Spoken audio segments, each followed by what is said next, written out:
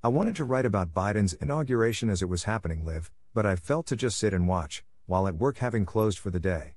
It was a ceremony devoid of ceremonies, if you understand what I mean. In retrospect, maybe it was a good thing that due to COVID the much that we were accustomed to didn't happen, because the seamlessness and the lack of any need to block out any noise from the kind of crowds usually associated with events such as these, meant that there was little to no distractions for the actors on stage to perfect what was the celebration of democracy of that day. It meant that every bit of what was on display was appreciated as symbolic of what American democracy represented, and Donald Trump was not in the least missed. In fact, he'd have tainted the august occasion with his presence.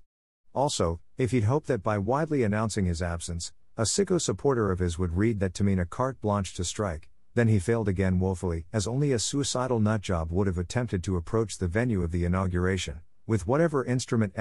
he intends to execute his slasher act with.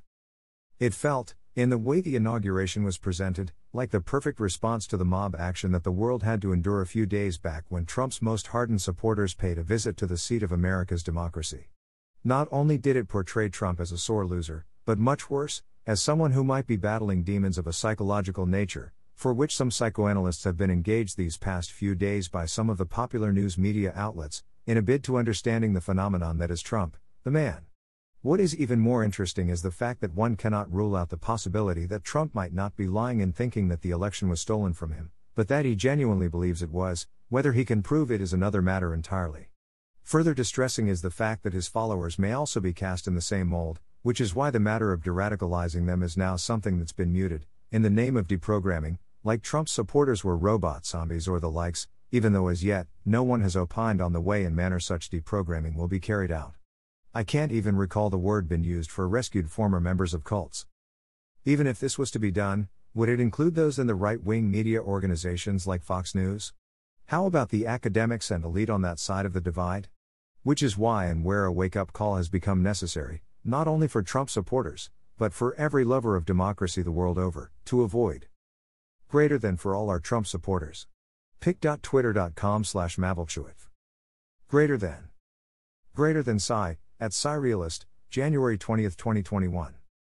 The kind of mistake Republicans made when they allowed Trump sweep away their party institutions and organs, making it all about himself, such that even the Russians and Chinese, definitely not the North Koreans, could have sworn that they'd never witnessed such human worship amongst their kind since before their states were created. If the events around the inauguration made Trump out as a sore loser, another notable event, on the sidelines, by living former presidents of the United States, where they were featured in a video, taking turns to reassure Americans to not lose hope in America's democracy, seems to have nailed Trump's coffin as regards relegating him to pariah status. It is difficult now to envisage how Trump will ever be in the midst of these men, when they attend state functions to which former presidents are invited, and I doubt that the person of Trump will be humble enough to submit to any form of activity that will be deemed requisite for restitution for his bad behavior, and his traducers know this.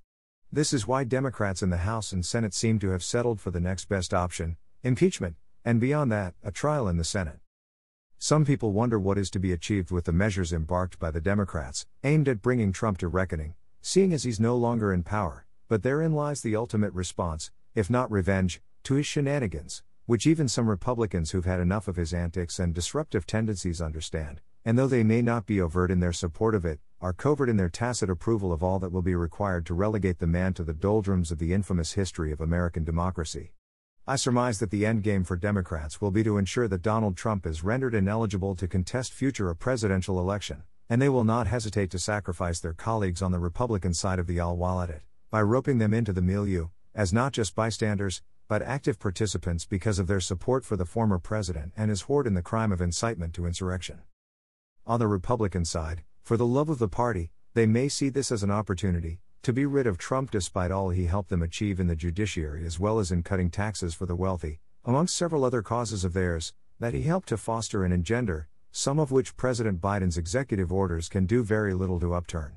If they decide to overlook his person, and consider that besides his warts and all, he remains a Republican, they may just, with all that is in their power, oppose the agenda of the Democrats for precedent's sake, for the reason of counting scores, and that may just be the only hope Trump will have of getting away with his sacrilegious and ignominious behavior.